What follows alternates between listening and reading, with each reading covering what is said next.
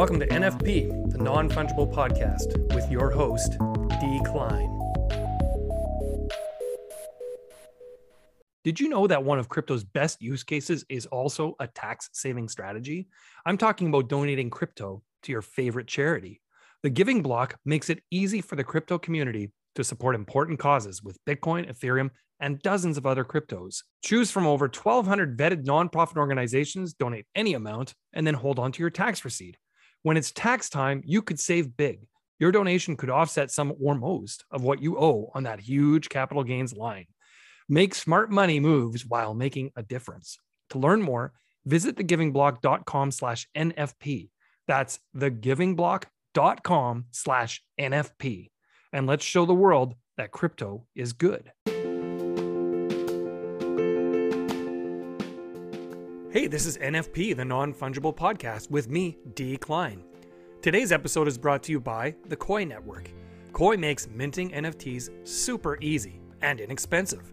Just drag and drop your file using their NFT wallet, Finny, and Koii takes care of the rest. Minting costs as little as 1 cent, so you can create as many NFTs as you want. And when they're viewed by other people, you even earn Koii tokens that you can use to fund your next series. Check it out at koii.network.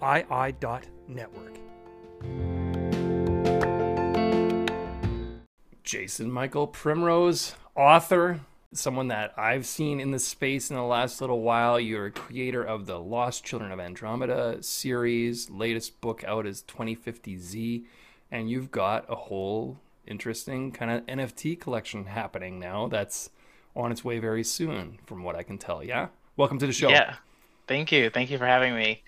It was really nice to meet you on Spaces. I thought that for sure. conversation was really interesting and really cool. Absolutely. Yeah. Now that was what? Feels like forever ago. The market has changed so much since then. I think that was 3 weeks ago, but it's like been such a crazy time. Yeah, it was definitely, I think it was the last week of May. Which is, I know, I can't believe that how much has changed since then. It is crazy. I know it's a cliche to say it changed, everything goes faster, but in this particular case, it really is like years have passed since then. It's unbelievable. Yeah. So thank you so much for joining me. You know, when I think of you and I look at your work, the word that first comes to mind for me is inclusion. And I know you've talked about that. Can you share with me why that's so important to you? I mean, to me, it feels natural. Like this is the world we live in, and these are the people that represent the world we live in. So to casually exclude, certain groups or certain types of people, or not allow them to have like equity in these different spaces, this doesn't make sense. When I think about inclusion, I think about storytelling and how they both work together. So when we think about some of the most powerful stories that have existed in our time, right? Whether it be through literature, through film, television, you look at them and then you look at who's represented in those stories, right? And these are narratives that penetrate like globally.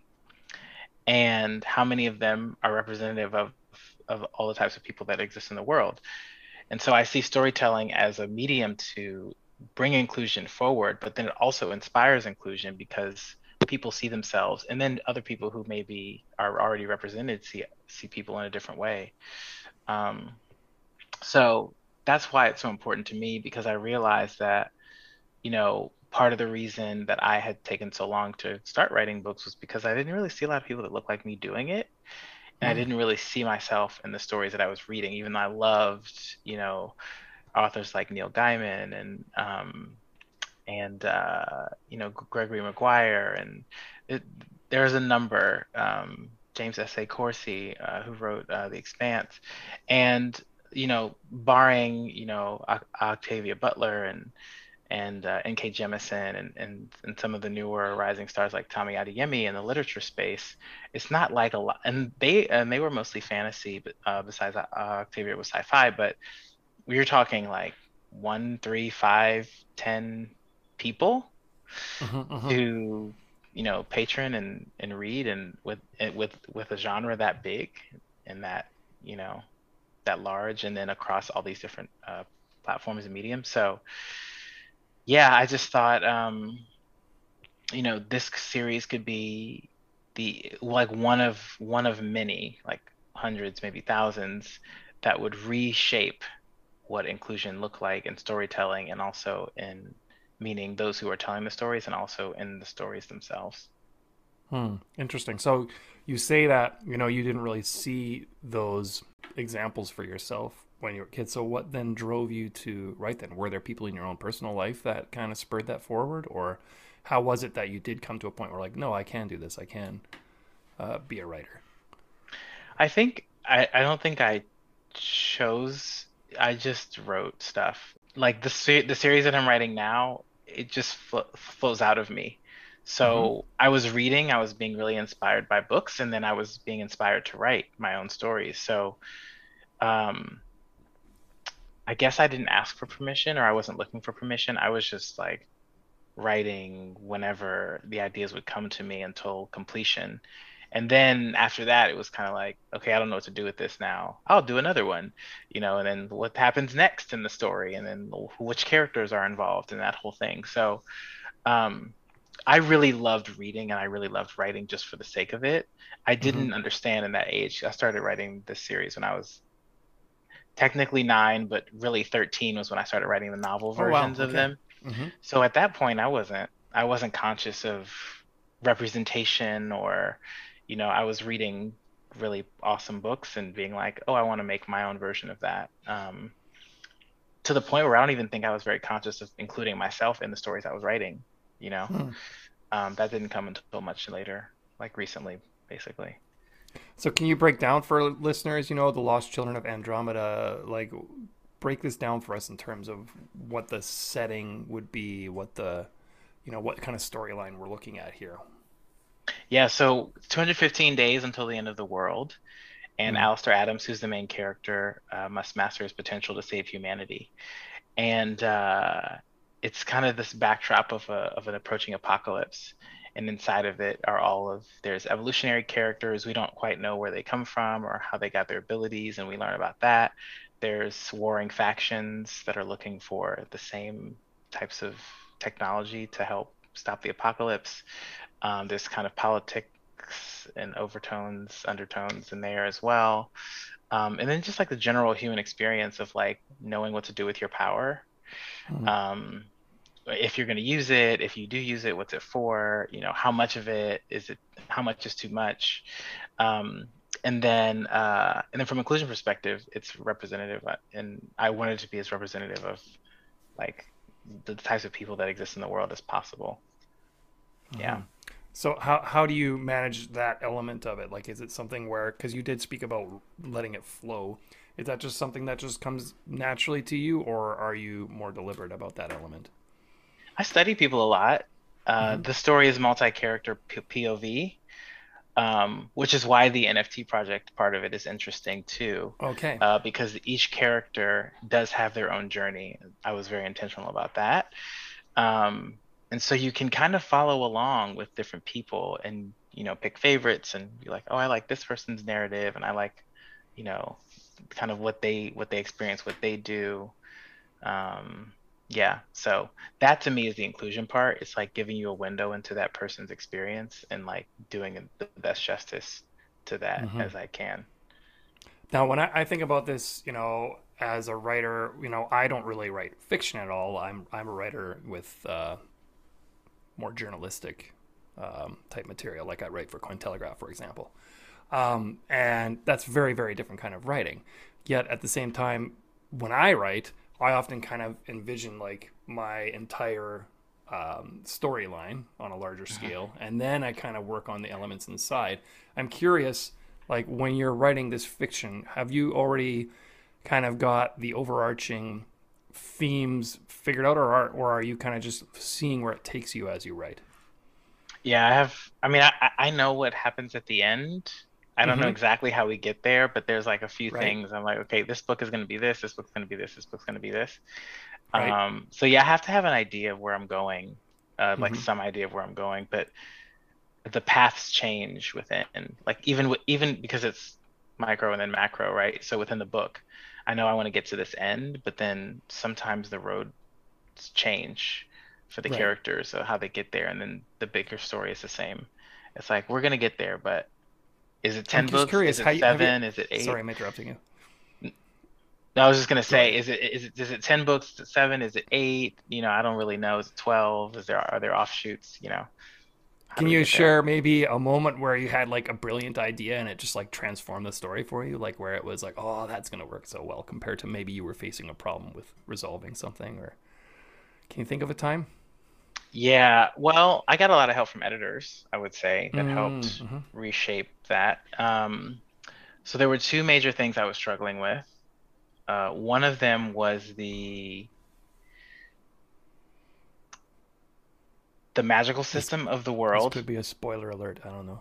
Yeah, one was the magical system of the world, and then how the magical system integrated with this technology they're looking for. And the first editor that I had gave me some feedback about how there were these two ideas that didn't connect, and that made the Okay. story disjointed. And he was like, "How Mm-hmm. can you find a way to blend them?" So of course, at first I was like pissed off because I was like, "I don't know what are you talking They're about? I not don't know what to disjointed do." at all. Yeah, they make so much sense. It's all just follow both of the paths. But I found a way to mix them. I found a way to Right. blend them together that made the story, I believe, more cohesive, somewhat more cohesive. Um, and then the other thing, which was really interesting, well, which I wasn't really no didn't know I was struggling with it, but was the designation of the characters. So I was calling them superhumans before, Mm. which isn't very interesting or unique or different. And I had a second editor, say that like that terminology wouldn't work in fiction literature. They were like, it's like going to turn people off immediately if you don't make up something for them that is unique to this world. Right. So then I found evolutionaries was the name of like these beings, um, with untapped genetic potential. So those were two things, and that to me, the evolutionaries piece and the potential, like they're not called powers in the story, they're called potentials. They Mm. all that made that basically made it its own thing. Just that alone was huge. Right. It's taking yourself into the world as opposed to looking at it from the outside in a sense. Yeah, yeah, yeah, Yeah. absolutely. Yeah, very interesting.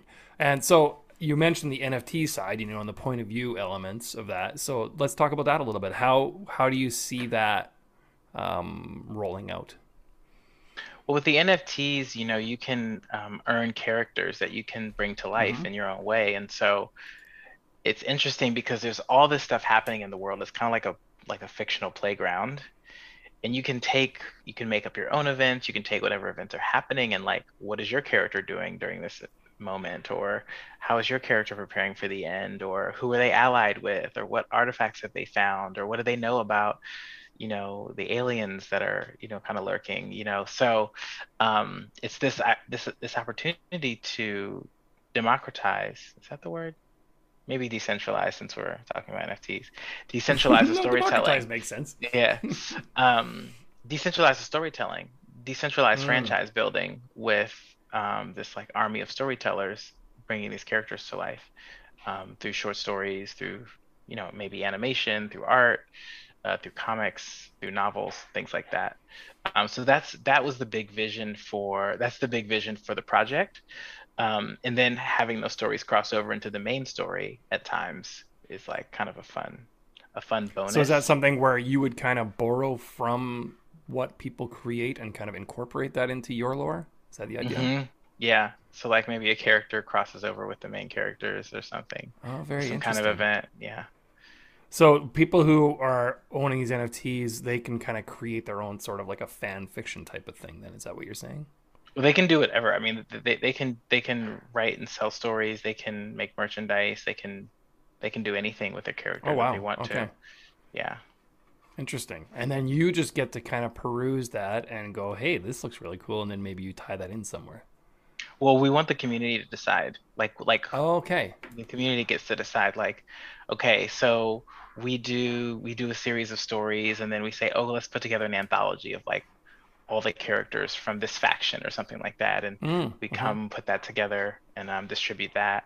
Uh, and then of those people, we say whose stories do we want to appear in the main lore, Okay. and then that character would get, this kind of walk-on role, possibly minor character role, Interesting. or cameo. Yeah. So is that via like a DAO, or is it just more organic, like via Discord type stuff, or how is that happening? Yeah, we're still working out the gamification mechanics. Okay. Um, but I would imagine it will be its own platform, I would Mm-hmm. say, like its own content platform, yeah. Interesting. Wild. So when I look at your roadmap, of course, you had the Kickstarter, and then in May, you had these Lost Children of Andromeda Genesis 2050Z. Is that the correct pronunciation? Or Hmm. is it 2052 passports? Oh, the 2052 passports. Those are fun. Right. Yeah. And so, can you explain what that step in the roadmap allowed people to do? Yeah, so the passport was really interesting. And again, we can talk about the market and the mechanics too, because Sure. we created the passport as this really exciting mint pass where if you had one, you were guaranteed to mint the first item, which is a sync, which is this piece of technology. And people Mm-hmm. earned the sync through the Discord, through choose your own adventure games and creative games and scavenger hunts and things like that. And then people could go and mint those. It has your wallet address on the back. It has your ENS on the back if you have one of those linked. And then in the metadata, you would continue to accumulate information about as you got more NFTs, the information would sync up, no pun Okay. intended. And then it would add, and then the question marks would fill in with like your sync ID or your sanctuary location or like those different Oh, types of things. wild. Okay. Um, That would so have taken some development. Yeah, yeah. I mean, we because it was a free claim, we have a lot of flexibility Okay. in what we can add and to the metadata and stuff like that. But the complexity in making sure that the wallet address could show up, and then when it transferred, within the new persons would show up, we had to do some work behind the scenes on that as well. For sure. Yeah. Um, and then so the Mint Pass was meant to be that, and then we were to launch the collection at a fixed price with a private sale and a public sale, Mm-hmm. and that didn't work. Oh, explain. uh, it didn't work. There were a number of things. We kept gaining momentum, the market kept crashing. Oh, yeah. So kept gaining momentum, market kept crashing. Uh, and then the last time, the market crashed so badly that Mm-hmm. the price that we'd set forth was not agreeable to the community or the market. Right. So we had a miserable number of mints, I would say. Like I'm very grateful for the fact that anyone was like, "Yes, I'm in. I feel this." Of course. But in the long run, we weren't close. We weren't even close to anything that would have sustained or kept the business going. Sure. So, uh, in the middle of that, we were like 2 days in, 3 days in, we found this new CRA function. Um, and one of the DAO investors was speaking to another DAO member who worked on this technology and built this smart contract, and was like, "Oh, this is how it works. Not been not a lot, no one's used it. Mm-hmm. If they have, maybe not like widely. It's not public. And this is how it works." So he basically came. He says, "Okay, we got to cancel the contract, refund everybody, and then Oh, we need, wow. You and then we refunded need everybody. Wow. so we have not refunded everyone yet. We still need to, but the money is still Okay. in the contract. Like it's not been extracted from the contract yet. I see. So we stopped the mint, and then we're redeploying the mint on Saturday with the CRA function. Everyone who bought a sync before will get airdropped a sync I from this see. collection. Yeah, yeah, yeah. And then they'll still get to keep their other token. So yeah, so that was really wild because we'd worked for 6 months. We built this whole thing. We had a community. It was growing. People were excited, and it just like kept. It's like being like a balloon deflating. Totally. Like, oh, you're Yeah. about to float, and then all the air gone. And I didn't know what to do. I didn't know what to make of it. I didn't know what to do with it. um, kind of with what was happening and the uncertainty around it. I still don't know. Yeah, I'm still not sure. I mean, Ethereum is back above 1,000, but it hit nine barely. Yeah. hundred dollars yesterday, and I was Yes. like, Well, and when what you're do we do? selling something at say zero point zero 0.05 ETH, and that was originally say a couple $100, and now it's what is it, $40, something like Yeah, that, right? Like, yeah. that hurts, right? Like if you're trying to make it sustainable. Yeah. But I think that we made Sync exclusive, Hmm. meaning there's not a large collection number, but maybe maybe we need to look at communities and drop sizes of 25,000 and or Mm. 50,000, and we're looking at larger communities of holders that are paying less. Because some of those prices, I mean, I've done a few mints, and the prices I paid and the gas, and oh my God, it's insane. Well, let's Like, talk about CRA a little more because that tries to attack that problem, right? Like if you look at yeah, other side launch and how many hundreds of million, what was $100 million worth of I ETH were think it's just 100. burned Yeah, just yeah. for gas, or what? How much was it? 600 million? I, I thought it was 150, but I Okay, could that be sounds wrong. about right. Yeah, that sounds about right. And that's just crazy, right? And so my impression is CRA, as opposed to being like a Dutch auction where it just starts high and kind of comes lower, the CRA actually responds to the market and can move up or down based on demand. Yeah, absolutely. I just want to touch on the fact that, like, the idea of at when did Other Side launch? Hmm. Probably, I'm guessing about 2 months ago, Yeah, okay. like early May, maybe Early late May. Oh April. yeah, early May. Oh yeah, yeah, yeah, yeah, yeah. Right, right, right. I remember. Okay.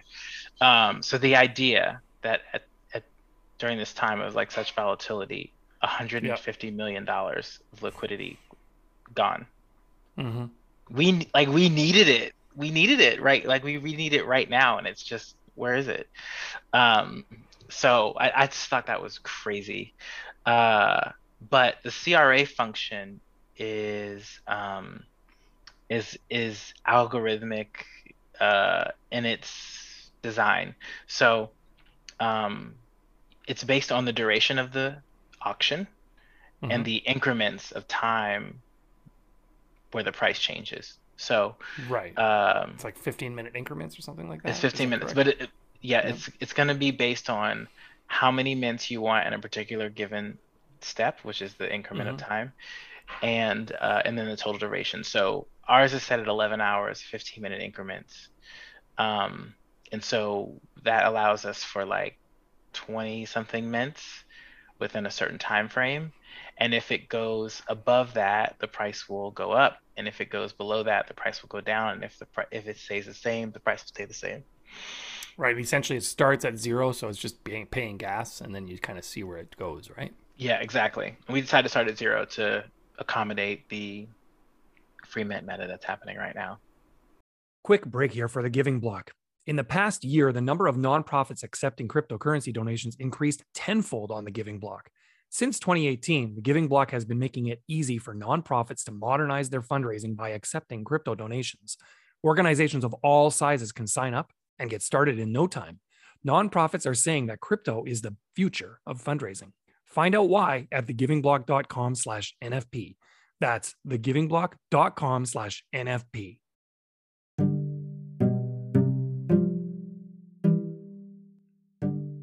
Hey, in cooperation with the Coin Network, I am presenting Atomic Zombies by D. Klein. You can find these at atomiczombies.io. We've got 10,000 zombies that will eventually be available, each with their own set of random generative characteristics. You can watch your zombies' characteristics unlock, emerge, and evolve as they receive more attention online, powered by the Coin Network and proof of real traffic. Check it out at atomiczombies.io. Yeah, that's And interesting, right? When you look at something like Goblin Town and how, just started as free mint and just went bonkers, right? yeah, and then I mean, there are plenty of projects. I was looking at, I think it's called um, someone tweeted about it that I follow, and it's really beautiful. I think it's called Mm. Ison. Is it called Ison? Okay, I I'm not sure. It's a new um one for me. I How can't would you remember this spell it? person's name. It's spelled with an E. It's EY. Like the word I? Yeah, let me see if I can. Pranksy tweeted about it. Okay. It was Pranksy that tweeted about it. Um, and the project itself is loading. Um, is called Icon, Icon. EY3K0N, and it's Of brought to course. You can't you. just use regular letters. Yeah, no. And so I'm pretty sure that team was like really reputable. They came from Marvel. The art is amazing, and they hadn't minted out. They had not Hmm. minted out as of the last time I checked. So, They're sold out now, it says on Twitter. oh, that's good. Okay, okay. So it took them about 3 weeks, maybe 2 or 3 weeks, Okay. maybe a month. Um, but it's worth it. I mean, the collection's amazing. They have great Um, volume now, 353 ETH trading volume. That's oh pretty wow, amazing. that is Yeah. amazing. That is amazing. So it's done well. Um, Beautiful. You're right yes, though about the being beautiful. Wow. it's stunning. So yeah, so with the CRA function, the point of it was to say you decide how much you want it to be. We'll determine these price increments, and Right. based on how many people come in, you know, that will determine what the price will be. And then in terms of the gas, we talked about this in Twitter Spaces the other day. It's that I think how they explained it was that when you when you see the price adjustments, you may not be as quick to jump in because of the fact that like it's not a fixed price and it's not a Dutch Right. auction. So not a ton of people waiting to the end, not a ton of people, kind of doing it at the beginning. There may be a rush in the beginning, but I still don't think that it would cause a gas war. Um, Well, especially because the because it's collection's there's done. a fixed amount every 15 minutes, right? So you can't really have much of a gas war breakout then. Is that accurate? Well, you can no, the fixed amount is the measurement for the threshold. So if it's like Okay. 20, for example, you could mint more than 20. Okay, Um, I see. yeah. So I'm interested to see actually how it works at the beginning because we are starting at zero. And Mm-hmm. the original test that they did not account for a starting price of zero. It did not account for a starting Okay. price of zero. So we'll So see. you could have some high traffic at the beginning because Good people have are some going to matchup. want to get in while it's free. Oh, it's free. Yeah, absolutely. Yeah, that makes sense Absolutely. though because then from there, once you've got things rolling, then the price creeps up, and yeah, it kind of responds to the market as opposed to this crazy situation where people are spending tons of gas just trying to snag an NFT. Many people never even like with that other side situation. Many people never even got an NFT. They just burnt hundreds of dollars in Oh, right, gas and right, got nothing. right, right. Absolutely. Yeah, I don't believe that we'll have that. Um, and then in terms of like when the price goes up, then that's when you start to see the gas calm down. That's how it Right. controls that's the Interesting. controlling mechanism. Yeah. Okay. You're like, okay, So we'll slow this it is a down. fairly new mechanism, though, right? Like I haven't seen it before I was reading about you and reading about LCOA. I had not seen this CRA mechanism. Yeah, to my knowledge, it's never been deployed before. So we would Oh, be we really? would be the Okay. first. Yeah. And they Wow, just that'll be developed really it. interesting to see how that happens. That's June 25th, correct? Yeah, and it's a little bit gamified. So the terminal, when you go to Mint Sync, Uh huh. so I'll tell you a little bit about Sync. So Sync is Sure. the essential technology of the world. When you read the novel, everyone has a Sync device, and that's how they get information about like how to stay safe. It keeps their personal information, all their digital currencies. There's Mm-hmm. only one, but their digital currency, it's all inside Sync. If you want to talk, you say Sync. Tell me blah blah blah contextual. It's kind of like sassy a little bit as Okay. an AI, and different characters have different relationships with it.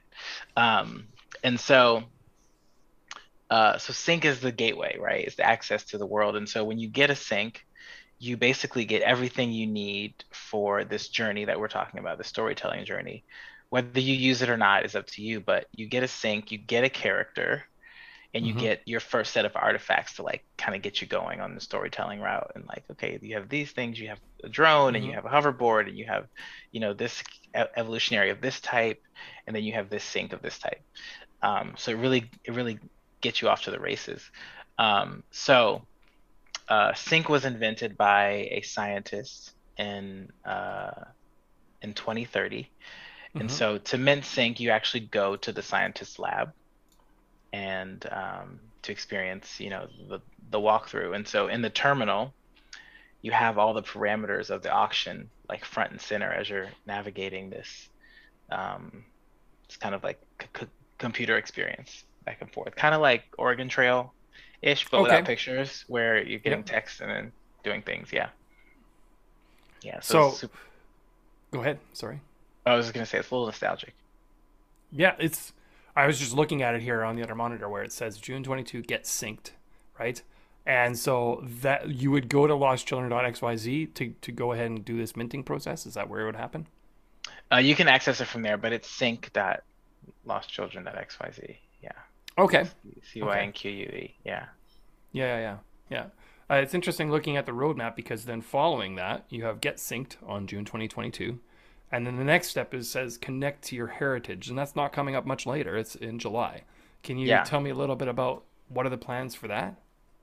So the so this is a bit of a spoiler, but I kind of Uh, had to introduce the concept in this narrative because it was important. So there's 8 different evolutionary types, and they're all descendants of of civilizations in the Andromeda Galaxy. So the next NFT that we drop is called a file, and it has your alien genetics inside of it. mm, You don't know which one you have, you don't know which civilization you're descended from. But when we go to do the burn process for the evolutionaries, you can trade in your file, burn your file, and get a character, awaken a character. So okay. um, it is, in hindsight, I feel like we could have done something a little bit differently in terms of like link the sync directly to the characters and then done the files a little bit later. I was really wrapped up in the whole lore of the fact that there were 2 awakening events. So Okay. 50% of the evolutionaries were awakened at one point, 2030, and then 50% were awakened in 2040. And it's this big energy event that accelerated the genetics, like awaken these alien genes. Okay. And so that's what you're doing. You get your file, which is your hidden alien DNA, your untapped potential, and then you awaken that at a moment and you figure out what character you get, and then you go in and tell the story about like how you realize you had powers and all of that. Where were you? Right Was on. there Yeah. was there a disaster happening? All that stuff.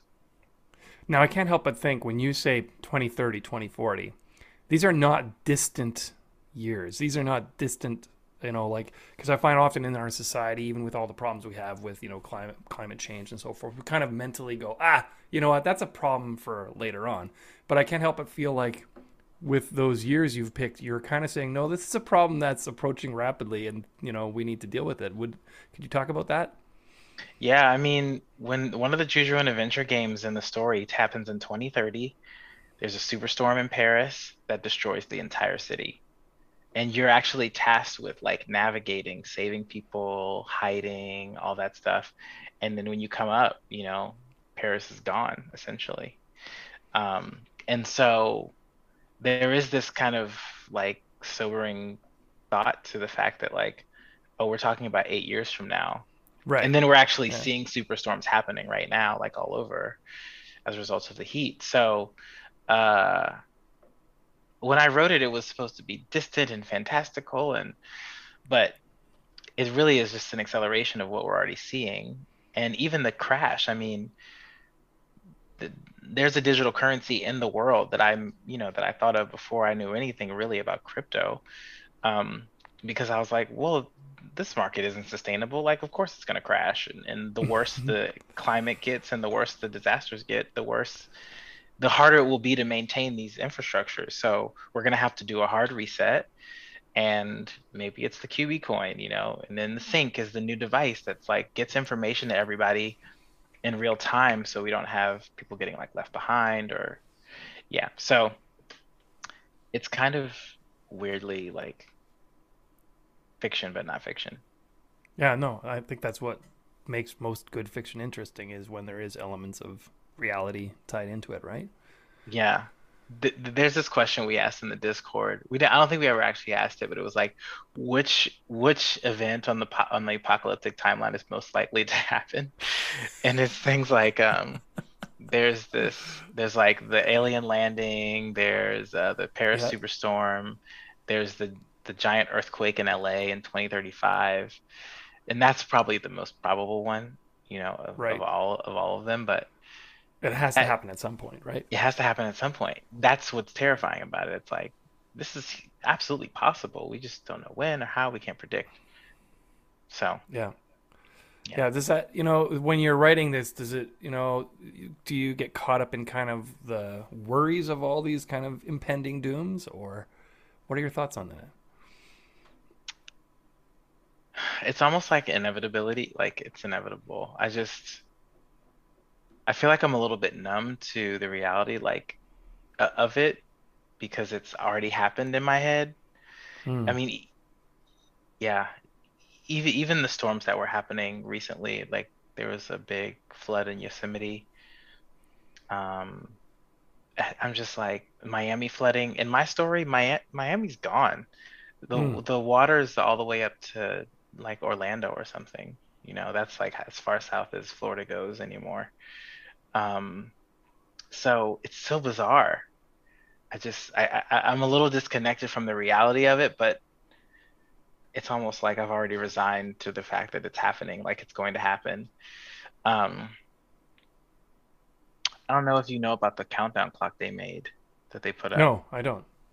So there's the I think it's 30 world goals. So the United Nations came together and they have these 30 goals around energy, water, and we need to like fix these things in a certain amount of time before they're Right, irreversible. right. So there's a countdown clock, and I believe that it's 7 years, meaning that after 2030, if we have not corrected this, and this, that the damage to the earth we've done so far will be irreversible at that point. And that means we're just Hmm. basically spiraling toward the end. Now, this came out, I think I found out about it last year. That was way after I had started doing this. But in the Right. story, there's a countdown clock, and it's huge, and there's multiples, and everywhere you can see it that like there are 215 days left. And every time we talk about time in this world, it's like how many hours till we lose a day, and Hmm. that's how it goes. So they put this countdown clock up. You can Google it. I think there's one in Times Square, and it looks a lot like how I imagined the countdown clock would look like. So how do you reconcile that with, hope and empowerment and, trying to make positive change because it seems pretty bleak. Yeah, I mean, I think taking back our potential, like using our potential is a big part of it. I would say even though I'm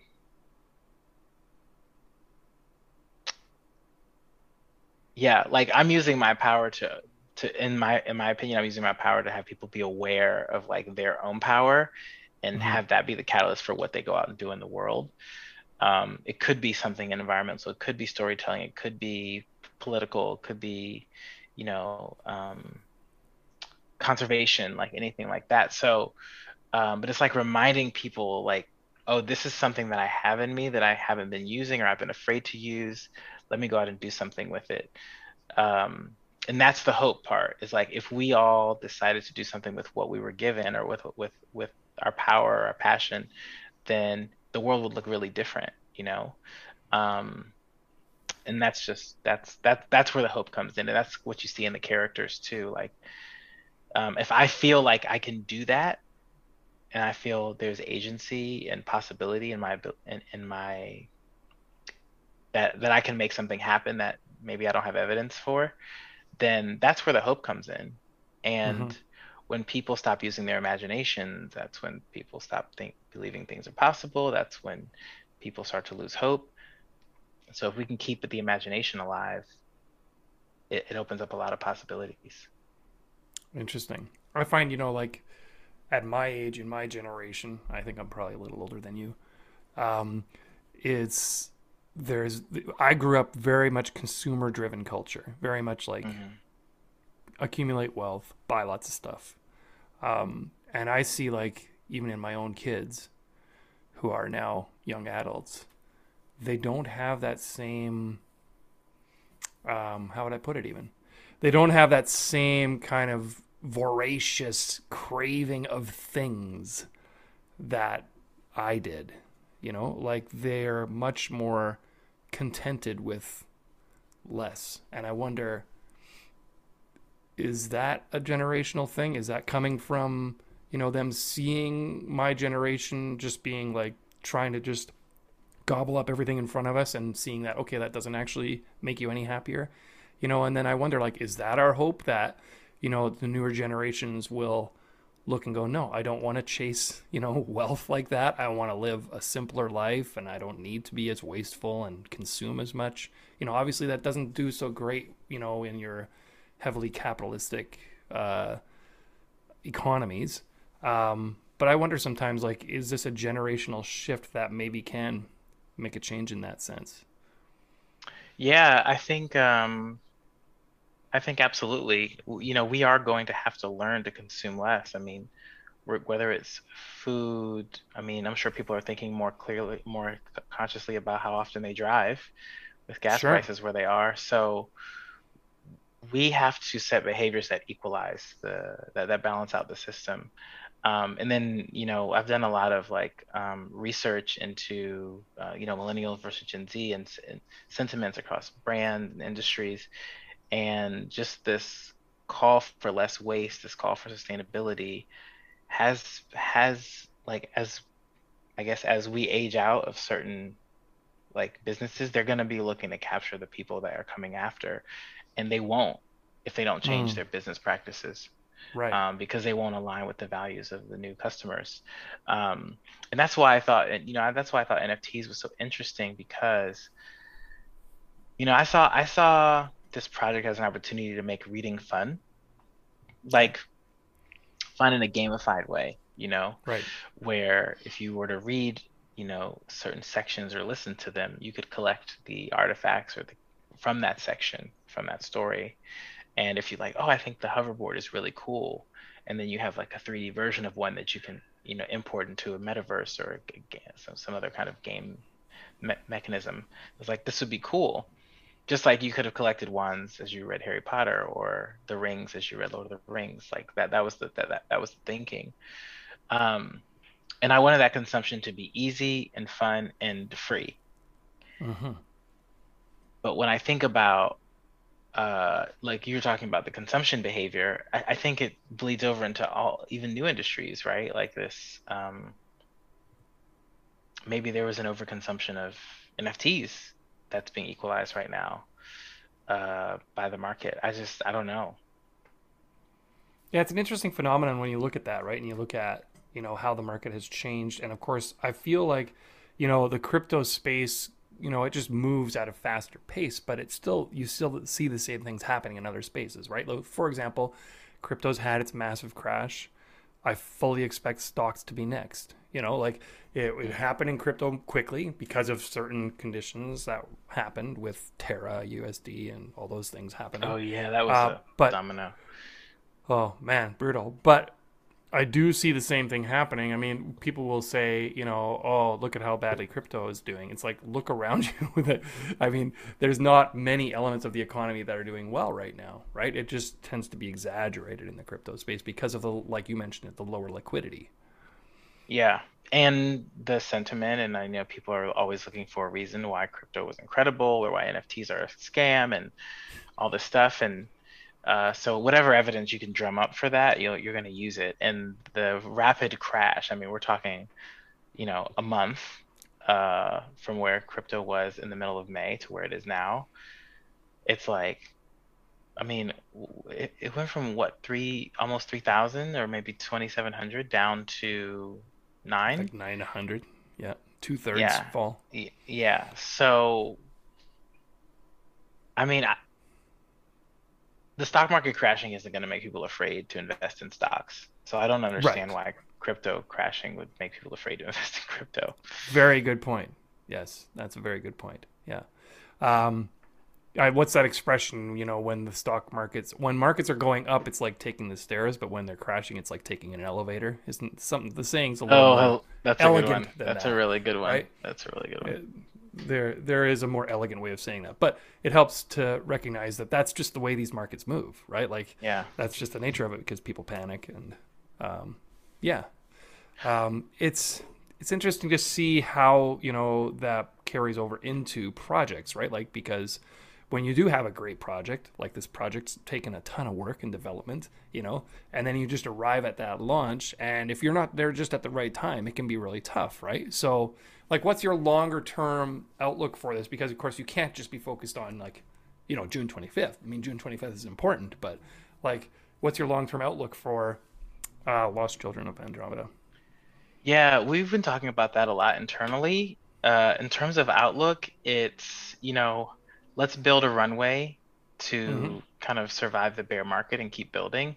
I want to shift to a more surprise and delight mechanism with the community, where we start to, release airdrops and claims and stuff like that for engagement, versus, kind of this consumer mechanism where we're like doing drops based on buys and stuff like that.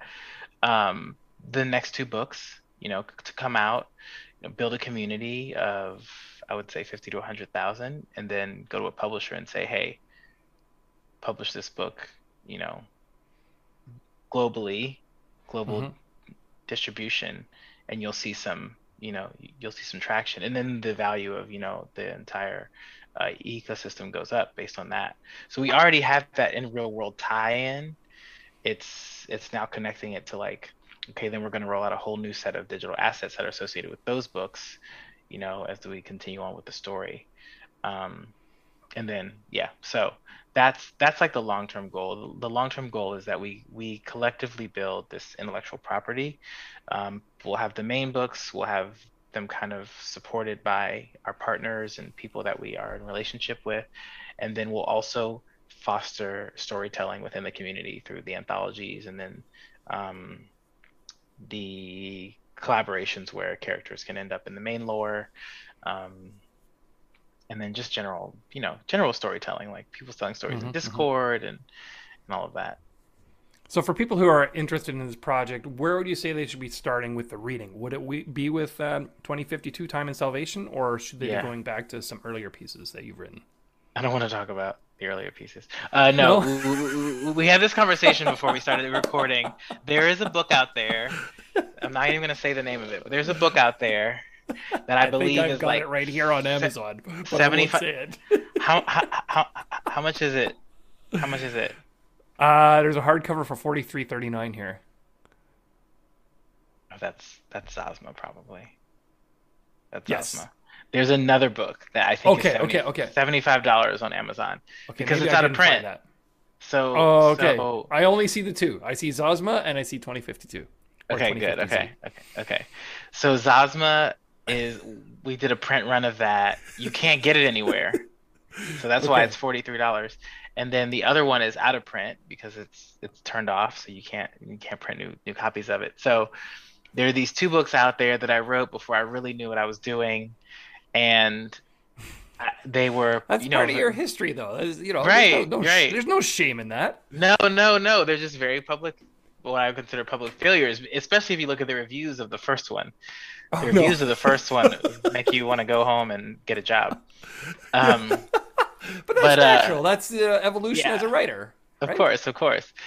Yeah. So that's how I was paralleling it too with like the launch. It's like, yeah, we did all the I did a ton of work for for the first books. I just didn't do it right. Well, how old And were you when you wrote that first book? that book I put out in 2016, so Okay. I Okay, wasn't not that young. long ago then. Yeah, Okay. not that long So ago. you've developed as a writer like significantly then in that short span of time. I would say yes. See, you should be proud of that. Why would you be? I don't know. I don't think there's any shame in that, personally. I I mean, would love for someone to go back and read that first book and then read but this you won't 20 say what the name of it is? 2050Z. I won't say what the name of it is. I had one of my friends. that follow me on that they follow me on Instagram. They actually found the book Okay. and bought it, and Okay. they're like, we want to have all the books, no matter what, what they say or whatever. Well, because it's a part of you. It's if Yeah, if they're enjoying your writing, they want to see your evolution. yeah, yeah. So It's it's the same thing funny. as an artist. When I look at some of my art from when I was starting in the space, there's some of it that I'm like, "Ugh, I should just burn that. I should just delete that. But I've left them Yeah, because some that's of in my there. earlier pieces, like on OpenSea, that are just there's some of them are never even sold. Like they're just sitting there, and I'm like, you know what? It's what I was doing at that time, and you Hmm. know, I've grown. Right? That's a good thing. Yeah, yeah, yeah. I don't know how common it is. What I had been told about Web3, and I came into it as an independent artist, right? So I was more running in those circles last year when I was doing Yeah. all the things I was doing, Metaverse Jazz Festival and Bitcoin Miami with NFTs.tips. But that's how I kind of came into the space. It was all independent artists. And then when I started learning about the drop model and everything like that, what I kept hearing was that there was no room for forgiveness in that ecosystem, Mm. where it's like a one-shot deal, and if you lose it, no one's going to come back around. They're not going to revisit your project. It's like it's done. So when we were launching and it wasn't going well, I was like, oh, this is it. Right. This is this is the end. We blew it. Um, we blew it, like all that work and like nothing, and it's like it's over. But then people in the team were just like we were reminding each other that like I'm still gonna write books. Like Sure. there's this whole other world that is attached to the NFTs that is not beholden to their success. Um, but we want to figure out a way to make it successful, and I don't think that honestly it's right now with crazy mint prices and um, yeah, crazy mint prices with super high collection counts. It's low mint prices or zero mint prices with high collection counts. Yep. Yeah, I agree. That seems to be the successful formula now. Yeah, and Yeah, we'll see how the for CRA sure. It's works. more accessible too, right? Like it's Yeah, more. You're going to have a more accessible. More people will be able to access the content, yeah, absolutely, which is absolutely. crucial, right? So very interesting. What are you writing right now? Mm. I have two books open. I'm trying to publish two and three at the same time. So Oh wow. one is a rewrite of Zosma, which is the one you saw, Oh, okay. and then one is the book that comes in between Mm, 2050Z and Zosma. okay. So No writing two title on books that at the one yet. same time, surely you must sometimes get mixed up between the two as you're working. No, they're very different stories. Okay. Yeah, they're very different stories. Okay. So I Okay. just have to. I already know what happens in between the two. So I'm like, okay, I know what I'm writing. It'll probably be. It won't be that long. And then Zosma's like we go the aliens and stuff. It gets really Okay. crazy. Okay. So Interesting. And so the rewrite, does it change the storyline, or is it just that you're kind of mm, refining it? I would say it refines and enhances it. The Yeah. things will happen similarly, but it'll be a different experience. Yeah, Okay. yeah, Interesting. getting through it. Huh. Yeah. Right on. Well, hey, it was really interesting talking with you. I want to wish you all the best on this Sync launch happening on June 25th. And Yes. it was really great to talk to you again. Thank you. I'm really excited for Sync. I'm excited for the community to get their hands on Sync, and then we started teasing the characters, and they look amazing. So I think it'll be, we're in it for the long haul, so Awesome. we'll be okay. Right on. Okay. Well, hey, thanks again, and have a great day. You too. Thank you. Thanks. Thanks again for listening to the Non Fungible Podcast. See you again soon.